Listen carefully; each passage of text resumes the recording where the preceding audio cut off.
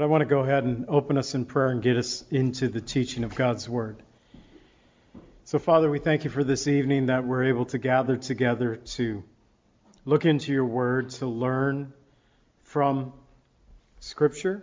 We find, Lord, in life that a lot of the things that have taken place in times past, we can connect to those struggles, the sufferings, the victories that have been written for us in the pages of Scripture.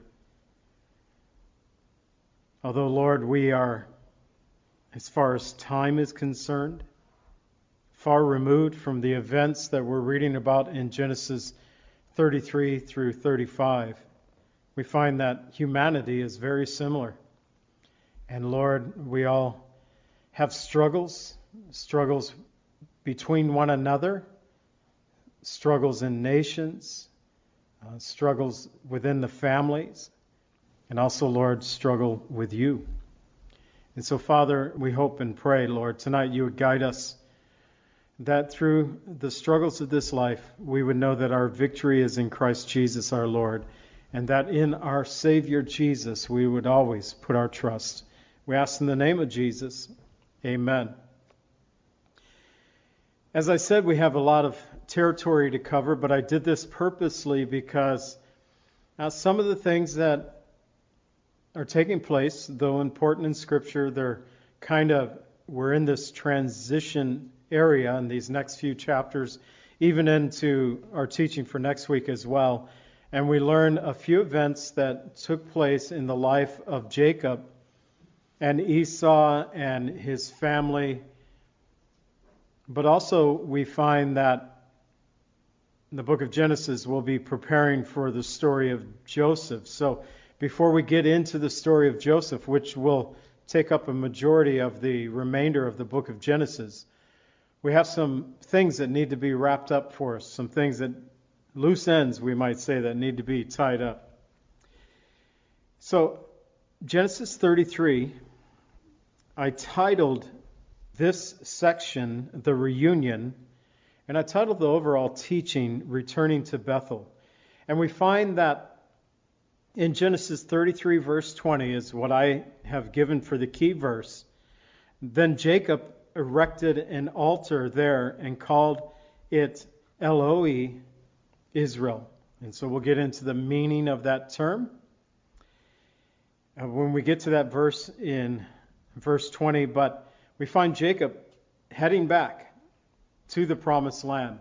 It begins with a joyful embrace, two brothers reuniting again after 20 years.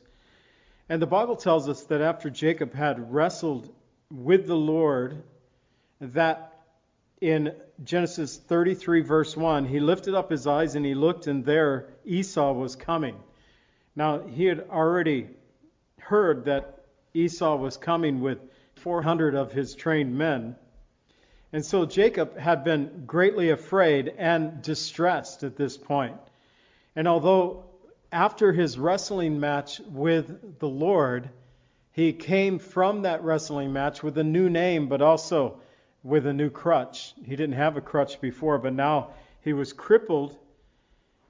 And though he no longer struggled with God, because there at Jabbok he had struggled with God and prevailed according to the Word of God, he continued to struggle with his brother Esau. Or would it be a struggle? He didn't know. He'd been gone for 20 years. All he knew is that Esau was coming with 400 men, and he looked up, and no doubt looking over the distance, he saw perhaps at first the cloud rising up of the traffic of the camels, horses. I'm not sure what they were riding. And just before Esau's arrival, the Bible tells us in Genesis 33 verses 2 and 3 that Jacob divided the children among Leah and Rachel and the two maidservants, and he put the maidservants and their children in front, Leah and her children behind, and Rachel and Joseph last. So even in this we find Jacob's favoritism revealed and the value that he placed upon his wives and their children. He kind of put them in order. I believe that the thought of Jacob, that if harm comes to the first or second group, at least the rest of us might be able to escape. But it really wouldn't make you feel very well if you were part of that first group. And the sons of the maidservants who were there in that group. But it was after Esau arrived, Jacob set his wives and their children in order and bowed to Esau 7 times. Traditionally, the bowing of the 7 times was customary to the greeting of a king. But to Israel's surprise, Esau ran to meet him, verse 4, embraced him, fell on his neck and kissed him, and they wept. All this anxiety, all this distress was for naught. Esau held no grudge. Esau was overjoyed to see his brother Jacob. Proverbs 16:7 tells us, when a man's ways please the Lord, he makes even his enemies to be at peace with him. And although time had helped to heal this wound, we have to know that God was in this as well. And so then there was the customary meeting of the family in verses 5 through 7. It tells us, so he lifted up his eyes, Esau lifting up his eyes, he saw the women and the children, and he says, who are these who are with you? So Jacob said, the children whom God has graciously given your servant. Just recognize the lowly position that Jacob takes with his brother. Technically, Jacob had the blessing and the birthright. Technically, he was in authority over his brother as far as family lineage would go at this point. The hierarchy, I guess we would better say. And yet, he refers to himself as a servant. He had bowed before Esau 7 times when he approached him. And then it was, verses 6 and 7, the maidservants came near, they and their children, and bowed down. And Leah also came near with her children, and they bowed down. And afterwards Joseph and Rachel came near, and they bowed down. And so Joseph comes with his favorite bride, Rachel, and their son. No doubt he's not mentioned here, but their son Joseph, and bowing down before his brother. Again, we see that servant attitude, humility. Even in verse 7, Joseph bowing down before him. For 20 years, these two brothers have been separated from one another because of Jacob dealing deceitfully with his brother Esau by stealing his birthright and his blessing. And Esau initially had hated his brother, wanted to see him killed. In fact, had told his friends that as soon as Dad is gone, I am going to kill him. The problem is Dad's still around. Dad didn't die off as quickly as Isaac had thought. Isaac already blind when he gave the blessing to Jacob, dimmed with the years that had been before him, thinking that there wasn't much time in his life. He actually would live, I believe, another 47 years. There was plenty of time for God to work out things. And yet, often we try to rush the hand of God. We knew the promises of God. We knew in this situation, according to the book of Genesis, that Jacob would rise up over his brother. That promise was given to his mother, Rebekah, and yet she tried to lend God a hand and made a terrible mess of it, so much so that she had to send Jacob away, and while he was gone, she would die, and the mother and son who loved one another so much would never see each other again this side of heaven. And yet, there they were for 20 years with this broken and unresolved relationship, and things worked out by the grace of God. And no doubt there are numerous people who have broken and unresolved relationships because of things that have happened years before.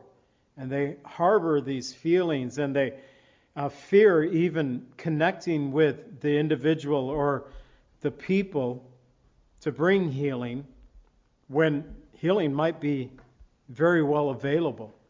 It could be that someone who has an unresolved relationship, a broken relationship, takes the time to return and to bring healing. They could find out that there will be weeping and kissing and hugging instead of a battle that they are fearing. Well, we each find both the brothers admit to one another that they are blessed enough in verses 8 through 11. After greeting one another, Esau asked about the gifts that Jacob had sent ahead to him. Remember, in previous chapter, Jacob had sent presents in Genesis 32:15 or verses 14 and 15.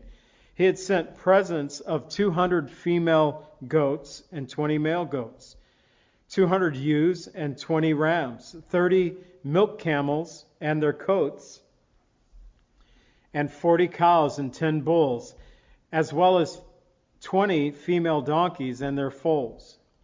And so a great host of animals had been sent ahead that Jacob had given to Esau as gifts. He was trying to butter up his brother, no doubt, that he wouldn't bring harm against him. And Jacob responded as Esau asked, "What about all these things that you sent ahead, these animals?"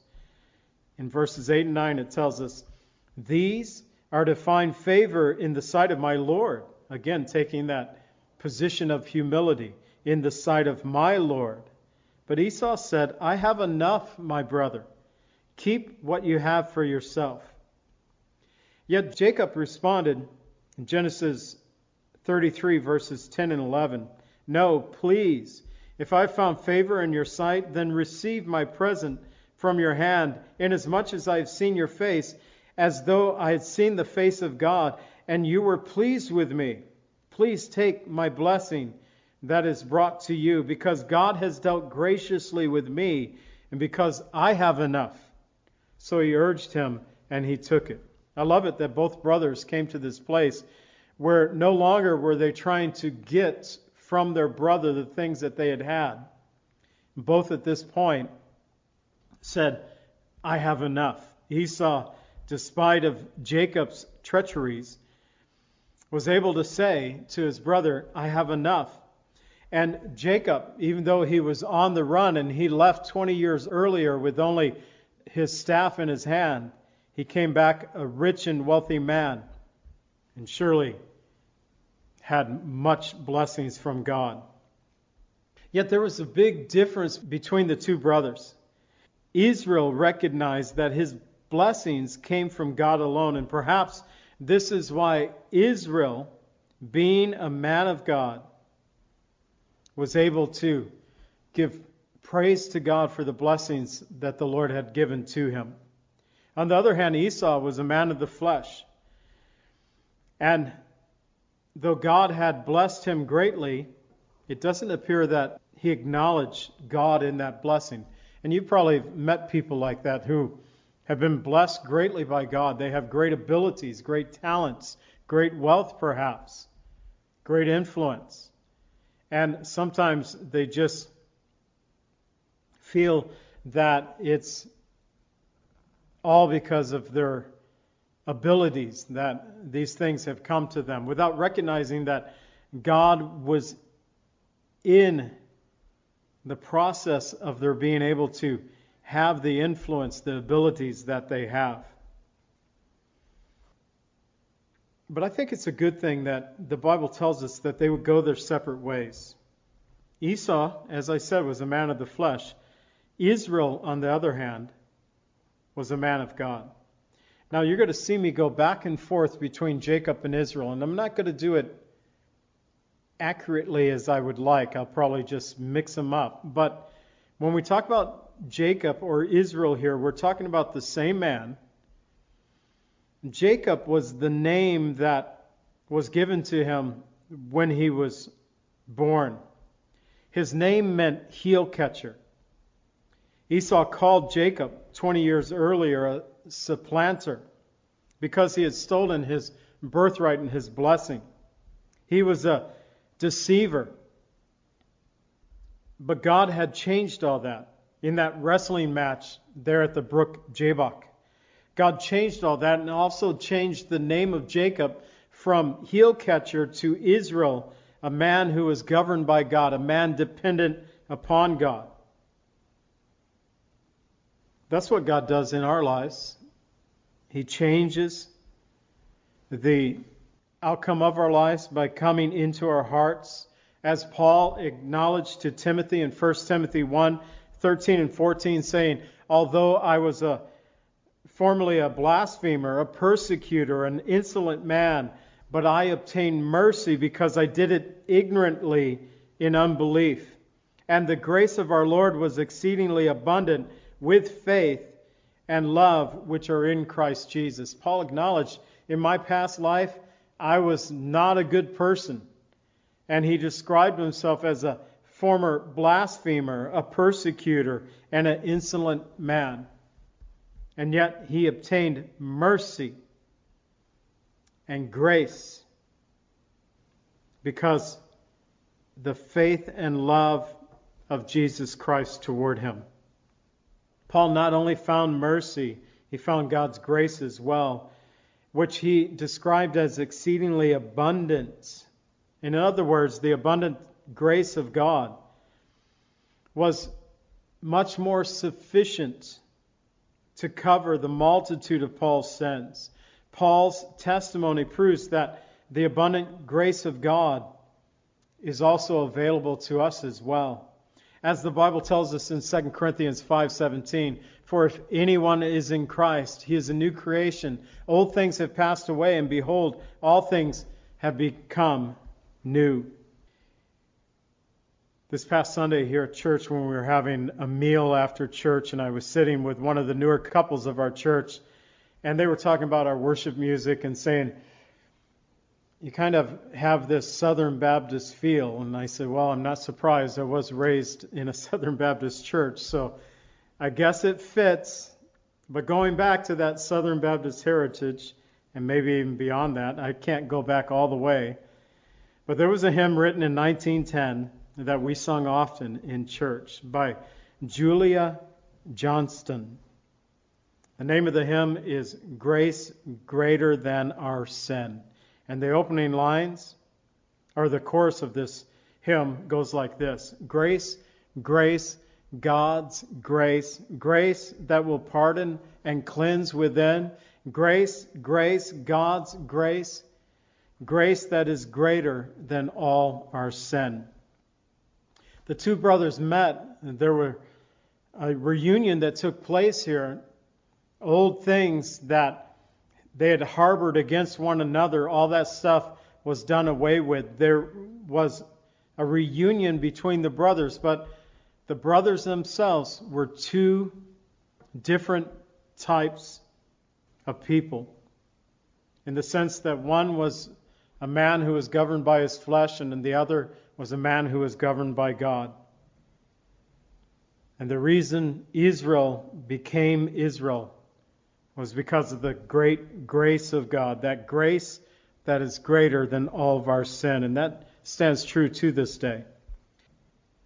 Well, we pick up in verses 12 through 20, and we discover that there's a house, booths, a tent, and an altar. And this finishes out our chapter, this section. And we begin with a house and many booths. In verses 12 through 17, after their reunion, Esau said to his brother Israel, let us take our journey and let us go, and I will go before you. And though all was forgiven, we find that Jacob made excuses as to why he could not travel with Esau. In verse 13, he said to Esau, the children are weak, and the flock and the herds are nursing. It seemed like Jacob was trying to prevent this traveling back with Esau. Actually, I believe Jacob had different plans of his own, and he didn't want Esau to interfere with them. And that they would actually plan to meet together, but Jacob wouldn't go to that meeting place. He would go to a totally different area. And although Jacob's actions seemed to reveal a distrust with his brother, I believe, again, it was good for them to split up. Like their great-grandfather Abraham and his nephew Lot, of which the Bible says in Genesis 13:6, now the land was not able to support them, that they might dwell together, for their possessions were so great that they could not dwell together. And it was necessary for them to divide in the land of promise.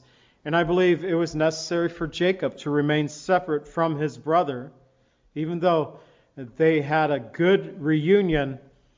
Well, the reunion was over, and it's kind of like Christmas sometimes. The relatives come over, and it's good to see them, but you really don't want them living there for the rest of the year. It's like, okay, party's over, time to go home. Maybe you guys are different, but sometimes it's good to have the division. We work better, we do better in our individual family units. But also, I think there's something else at play. I've already mentioned that Esau was a man of the flesh, Israel, a man whose heart was governed by God. And it reminds me of Paul, who said in 2 Corinthians 6:14, to do not be unequally yoked together with unbelievers. For what fellowship has righteousness with lawlessness, and what communion has light with darkness? And so, in order for Jacob to have the right influence over his family, which he is going to struggle with, which we'll see tonight, it was better for him to remain separate from his brother. So it was, verses 16 and 17.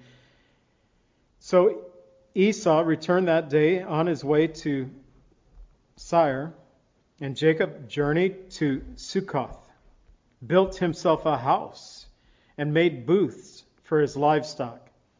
Therefore, the name of that place was called Succoth.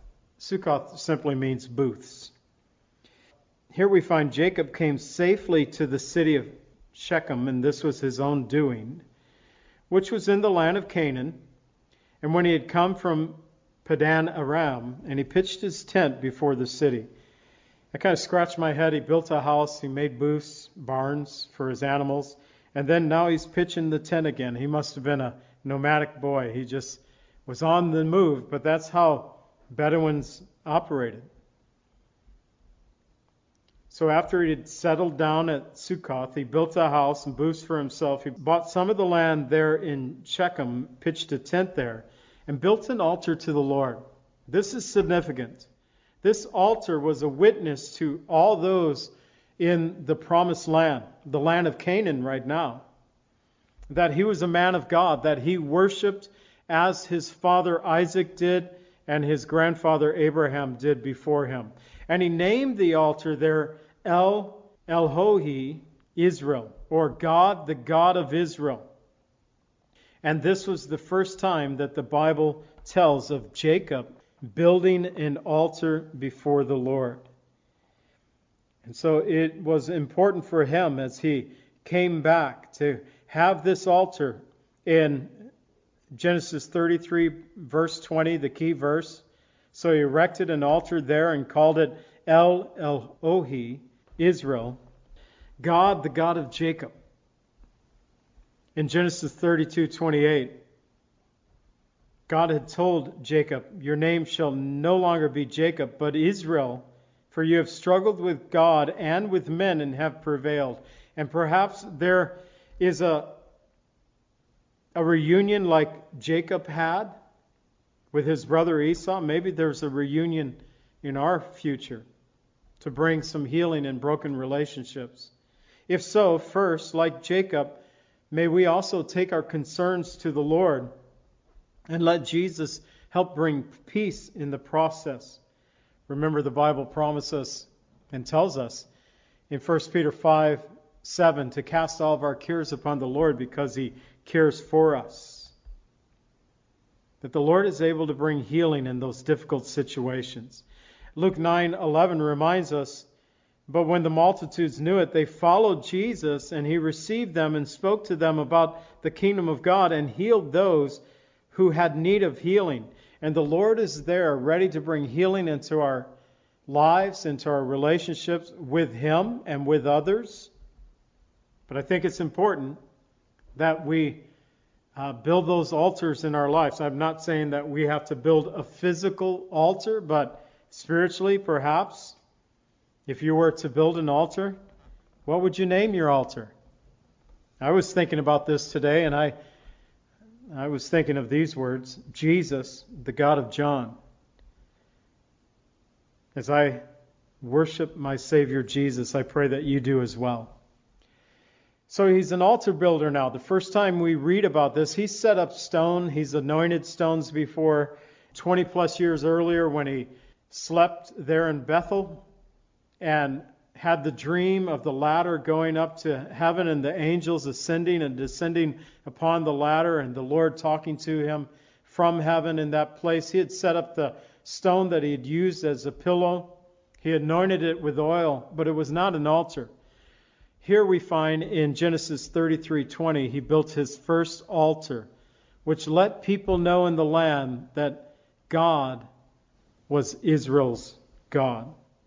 And I think we should let people know that we belong to Jesus. Maybe we do it with stickers on the back of our vehicles, with T-shirts that we might wear, but most certainly by the conduct, how we act with others, and how we speak with others. Genesis 34 is a difficult chapter because of an incident that happened to Jacob's daughter, Dinah. I gave her the key verse merely because it talked about honor. But it did say, so the young man did not delay to do this thing, because he delighted in Jacob's daughter. He was more honorable than all the household of his father. So this is talking about a young man named Shechem in Genesis 34:19. And it said he was more honorable than all his household. But Shechem would do a very dastardly thing. As the Bible tells us of this great danger with Dinah, the daughter of Leah. In verse 1 it says, Now Dinah, the daughter of Leah, whom she had borne to Jacob, went out to see the daughters of the land. And by Dinah going out to the daughters of the land, there was a great danger there, and I can understand it partly. She was a young girl. And we don't know how many. We know she had 11 brothers by this time. The Bible is silent as to any other sisters, but I have to believe that there were sisters. But as she went out into the land, she was going out into the land of unbelievers. So there's the danger there. As a descendant of Abraham and Isaac and Jacob, they were to be a people unto themselves.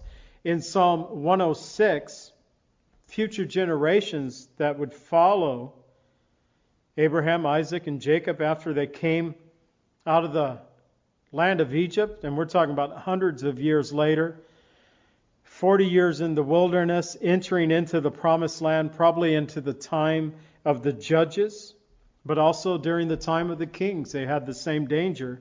The children of Israel, the Bible tells us in Psalm 106, 35 and 36, that they mingled with the Gentiles, they learned their works, they served their idols, and they became a snare to them. And so there's the danger of Dinah going out to the daughters of the land, that as she learns their customs and their worshiping false idols, then that in itself would become a snare to her. But there was another danger that she did not anticipate. Soon after she had went out to visit the daughters of the land, Shechem saw her, he took her, lay with her, and violated her. The Hebrew word that is translated as violate has a variety of meanings. It could mean to occupy, to oppress, or to humble. And Shechem truly humbled Dinah by forcing her to have sexual relations with him. Today we simply would call this rape. And perhaps Dinah should have not gone out to the daughters of the land. Still, Shechem was responsible for his own actions. There were proper ways of doing things, and he chose the wrong path. If he had truly loved her, as it says in verse 3, he would have never violated her in this way. In verse 3 and 4 it says, So his soul was strongly attracted to Dinah, the daughter of Jacob, and he loved the young woman and spoke kindly to the young woman. So Shechem spoke to his father Hamor, saying, Get me this young woman as a wife. And so he kind of did things backwards. As we know, it happens. It still happens to this day. But there would be laws that would be set in place. The law of Moses in Exodus 22:16 and 17 actually addresses a situation like this, where it says, if a man entices a virgin who is not betrothed and lies with her, he shall surely pay the bride's price for her to be his wife. And if the father utterly refuses to give her to him, he shall pay the money according to the bride price of the virgins. Either way, the guy was going to pay. And this became codified in the law of Moses. So what happened here would happen in the times of Moses. God would codify it in the law of Moses to be a guidance for the children of Israel. So a plea came from Hamor. I was letting my computer read back to me, and maybe they got it right, but they always said his name is Hammer, and I just can't say Hammer. It seems wrong. So I'll say Hamor, and I'll be wrong, but I think it's funny, Jewish versus English, and we try to get it right, but we're probably way off. When we went out to California in 92 to 94 and lived there for a couple of years, I discovered that my hometown, Zion, Illinois, they wouldn't say Zion out in California. They'd say Zion. And so I used to make fun of my California brothers in the school of ministry who would say Zion, and I would ask them, do you say lion or do you say lion? And I was just trying to say that Zion, lion, Zion, lion, how are you going to say it? But in the Hebrew, they might be more correct on that one. But I'm from Zion, Illinois. I'll just leave it at that. In verses 5 through 12, Hamor takes Jacob, came to Jacob, requested that he allow Dinah to become his son's wife. Yet Jacob held his peace because his sons were not present with him. But when Jacob's sons arrived, Hamor laid out his plan for the two people the groups to marry together, to intermarry. In verses 8 through 12, we read the plan of Hamor. He said, the soul of my son Shechem longs for your daughter. Please give her to him as a wife and make marriages with us and give your daughters to us and take our daughters to yourselves. So you shall dwell with us, and the land shall be before you. Dwell and trade in it, and acquire possessions for yourselves in it. Then Shechem said to her father and brothers, so now the son is speaking for himself. Verse 11, let me find favor in your eyes, and whatever you say to me I will give. Ask me whatever dowry and gift, and I will give according to what you say to me, but give me the young woman as a wife. And although Hamor and Shechem seem sincere at this point, we do find out later in verse 23 that they also wanted to acquire the wealth of Jacob. Jacob was a very wealthy person. Remember all the gifts that he'd already given away to his brother? And no doubt he had much more than these. But once again, just as oil and water doesn't mix, neither can the children of God mix with the children of men. It never works out well, even though we see it continually happening to this day. 1 Peter 4, verses 3 and 4, it says, for we have spent enough of our past lifetime in doing the will of the Gentiles, when we walked in lewdness, lust, drunkenness, rivalries, drinking parties, abominable idolatries. In regards to these, they think it strange that you do not run with them in the same flood of dispensation, speaking evil of you. So there's a point, and you perhaps have discovered this, coming to faith in Jesus Christ. You try to hang out with your old buddies, old girlfriends that you'd once known before, and you do things differently, and suddenly, 1 Peter 4:4, they think it's strange that you do not run with them any longer. In fact, they end up speaking evil of you. And that can be true initially, but one thing I've also learned over time is that those who may speak evil of you because of your faith in Jesus Christ, sometimes they come to a place of calamity in their life when they need someone who is solid. And they turn to perhaps a believing brother and sister. It made me think of, and it has nothing to do with calamity, but when I was a brick mason and our union business agent, the BA, the guy that kind of held up Local 20 here in the Waukegan area where I was part of at the time. It doesn't exist anymore. But I knew the business agent. In fact, we've worked on jobs together before he became the business agent. And I went in and stopped him one day just to chat with him. And he hired an assistant. And this guy was known for drinking and smoking. And he liked his buddies who drank and smoked as well. And yet when he hired his assistant, he hired a Christian brother of mine. And so I plainly asked, I said, why'd you hire him? And he said, first of all, I knew that if I hire any of my buddies, politically it would be a bad move. So I couldn't hire any of my drinking buddies. That was off the table. And he said, I just went through, back in the day, the Rolodex. Remember those? I scrolled through my phone. It was a Rolodex. And he said, I kept stopping on this guy's name. And he ended up hiring someone that was totally opposite of what he was. Interesting. They think it's strange and they speak evil of you, but sometimes when push comes to shove, they might be looking and asking you for prayer when the events of life turn in a negative way. So there's a promise of peace, but it's actually deceit. In verses 13 through 24, the sons of Jacob consented on one condition, that every male of you is circumcised, verse 15.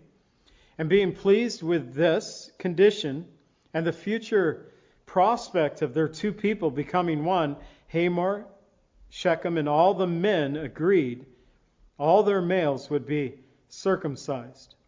And yet verse 13 tells us that Jacob's sons spoke deceitfully. Spoke deceitfully there in verse 14. Jacob's sons, they had no doubt learned from their dad how to deceive, how to scheme, how to trip people up.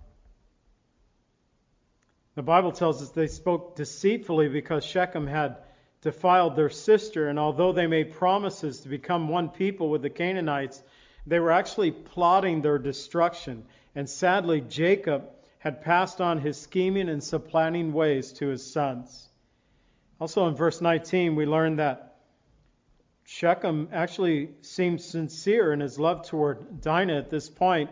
In verse 19, again, I read it earlier, the young man did not delay to do the thing because he delighted in Jacob's daughter. He was more honorable than all the household of his father. And Shechem being more honorable might better read, as he was honored before all his father's household. He was a man of high honor among his people. But that doesn't mean he was a man of high honor before God. In fact, he did a very unhonorable thing when he took and violated Dinah. Nevertheless, Shechem readily consented to be circumcised.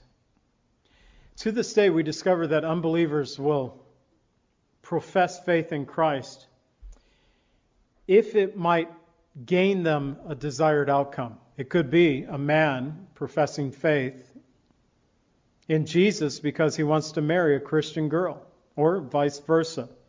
It could be a politician that uses churchy language because he wants to get the votes of the Christians, and he's just using the churchy language. Or maybe it's a business person who has a Christian emblem Maybe not so popular now, but they're still out there. They have the fish, they have the dove, they have the cross. They profess Christ, but are they actually Christians? The Bible actually tells us in 2 Corinthians 11:13 through 15 that such are false apostles, deceitful workers, transforming themselves into apostles of Christ. And no wonder, for Satan himself will transform himself into an angel of light. Therefore, it is no great thing if his ministers also transform themselves into ministers of righteousness, whose end will be according to their works. They're just plotting, they're just scheming. And it happens to this day. Like the false apostles, the deceitful workers of Paul's day, unbelievers might profess faith as a means to an end, wanting whatever they might gain from the situation. For Shechem, it was his desired marriage with Dinah. However, 3 days later, verses 25 through 31, while the men were still sore from being circumcised, Simeon and Levi, verse 25, each took his sword and came boldly upon the city and killed all the males. And afterwards the other sons of Jacob came and plundered the city because their sister had been defiled. Verse 27. We continue and read, the sons of Jacob came upon the slain. They plundered the city because their sister had been defiled. They took the sheep, their oxen, their donkeys, what was in the city and what was in the field, all their wealth, all the little ones and their wives they took captive, and they plundered even all that was in their houses. Sadly, it appears that the sons of Jacob took advantage of the situation that they could gain their own wealth and possibly their own families and their wives. We're not sure how old these were by this time, but if we go back to the time that Jacob was with Uncle Laban and worked 7 years to gain his first wife, was deceived and was given Leah, and then worked another 7 days and married Rachel, and then ended up with both Leah and Rachel's handmaids, having 11 sons by this time, at least one daughter. And that there was 13 years there with Laban, and now they've traveled back. More time had passed, and these men are strong enough now to do war, to do battle, even though it wasn't a fair battle. So Jacob feared what the other inhabitants of the land might do, and I can't blame him. In verses 30 through 31, he said, "You have troubled me by making me obnoxious among the inhabitants of the land, among the Canaanites and the Perizzites. And since I am few in number, they will gather themselves together against me and kill me, and I shall be destroyed, my household and I."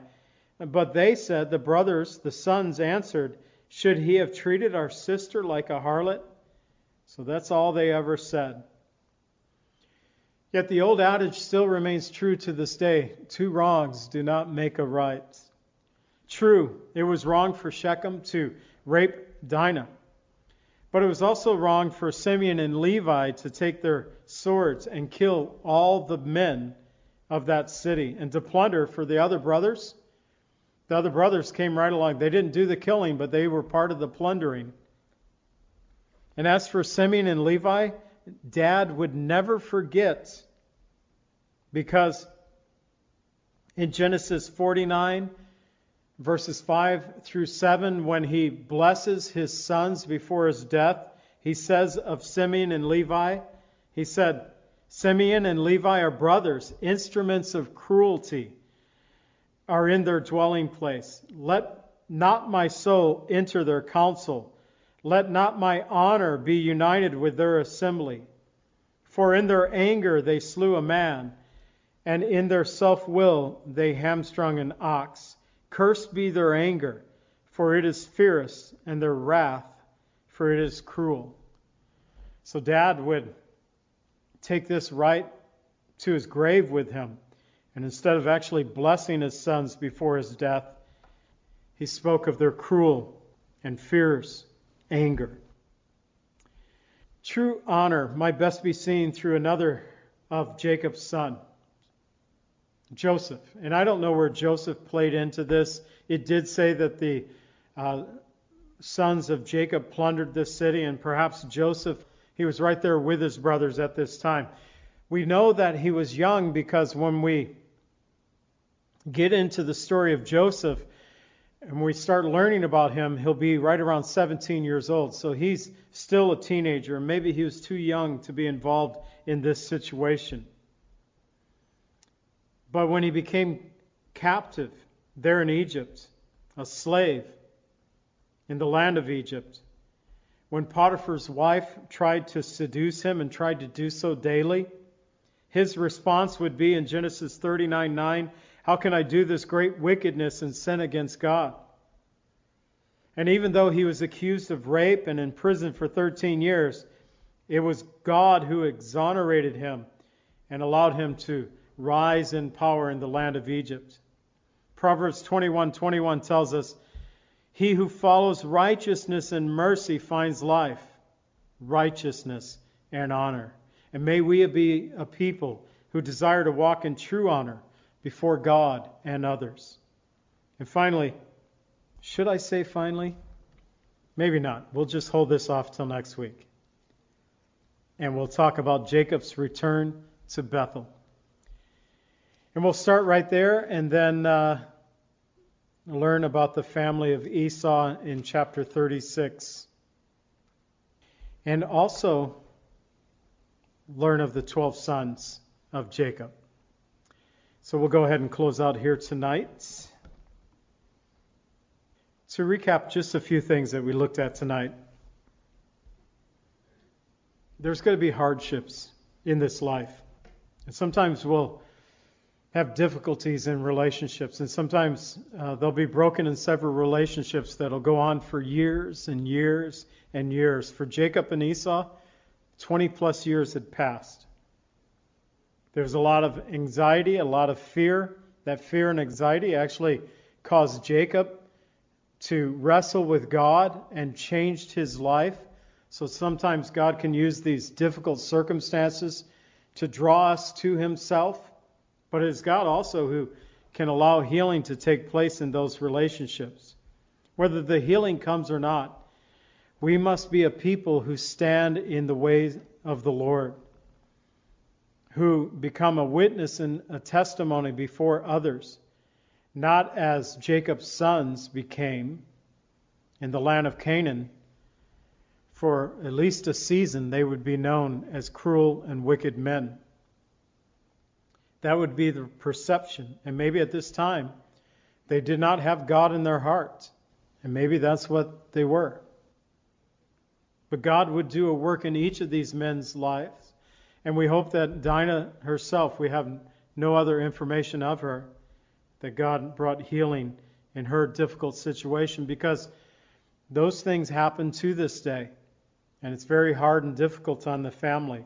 And dealing with it is not an easy thing. But we find that God is God Elohi Israel.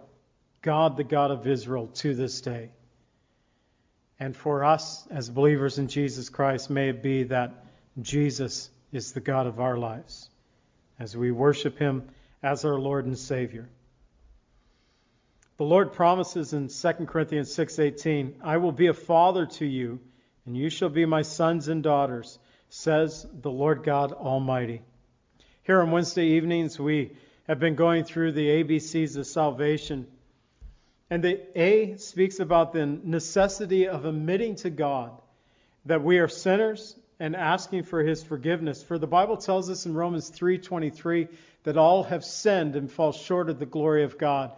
But there in 1 John 1:9, the Bible blesses us by saying, if we confess our sins, he is faithful and just to forgive us of our sins and cleanse us from all unrighteousness. In fact, 1 John 1:7 tells us the blood of Jesus Christ cleanses us from all sin.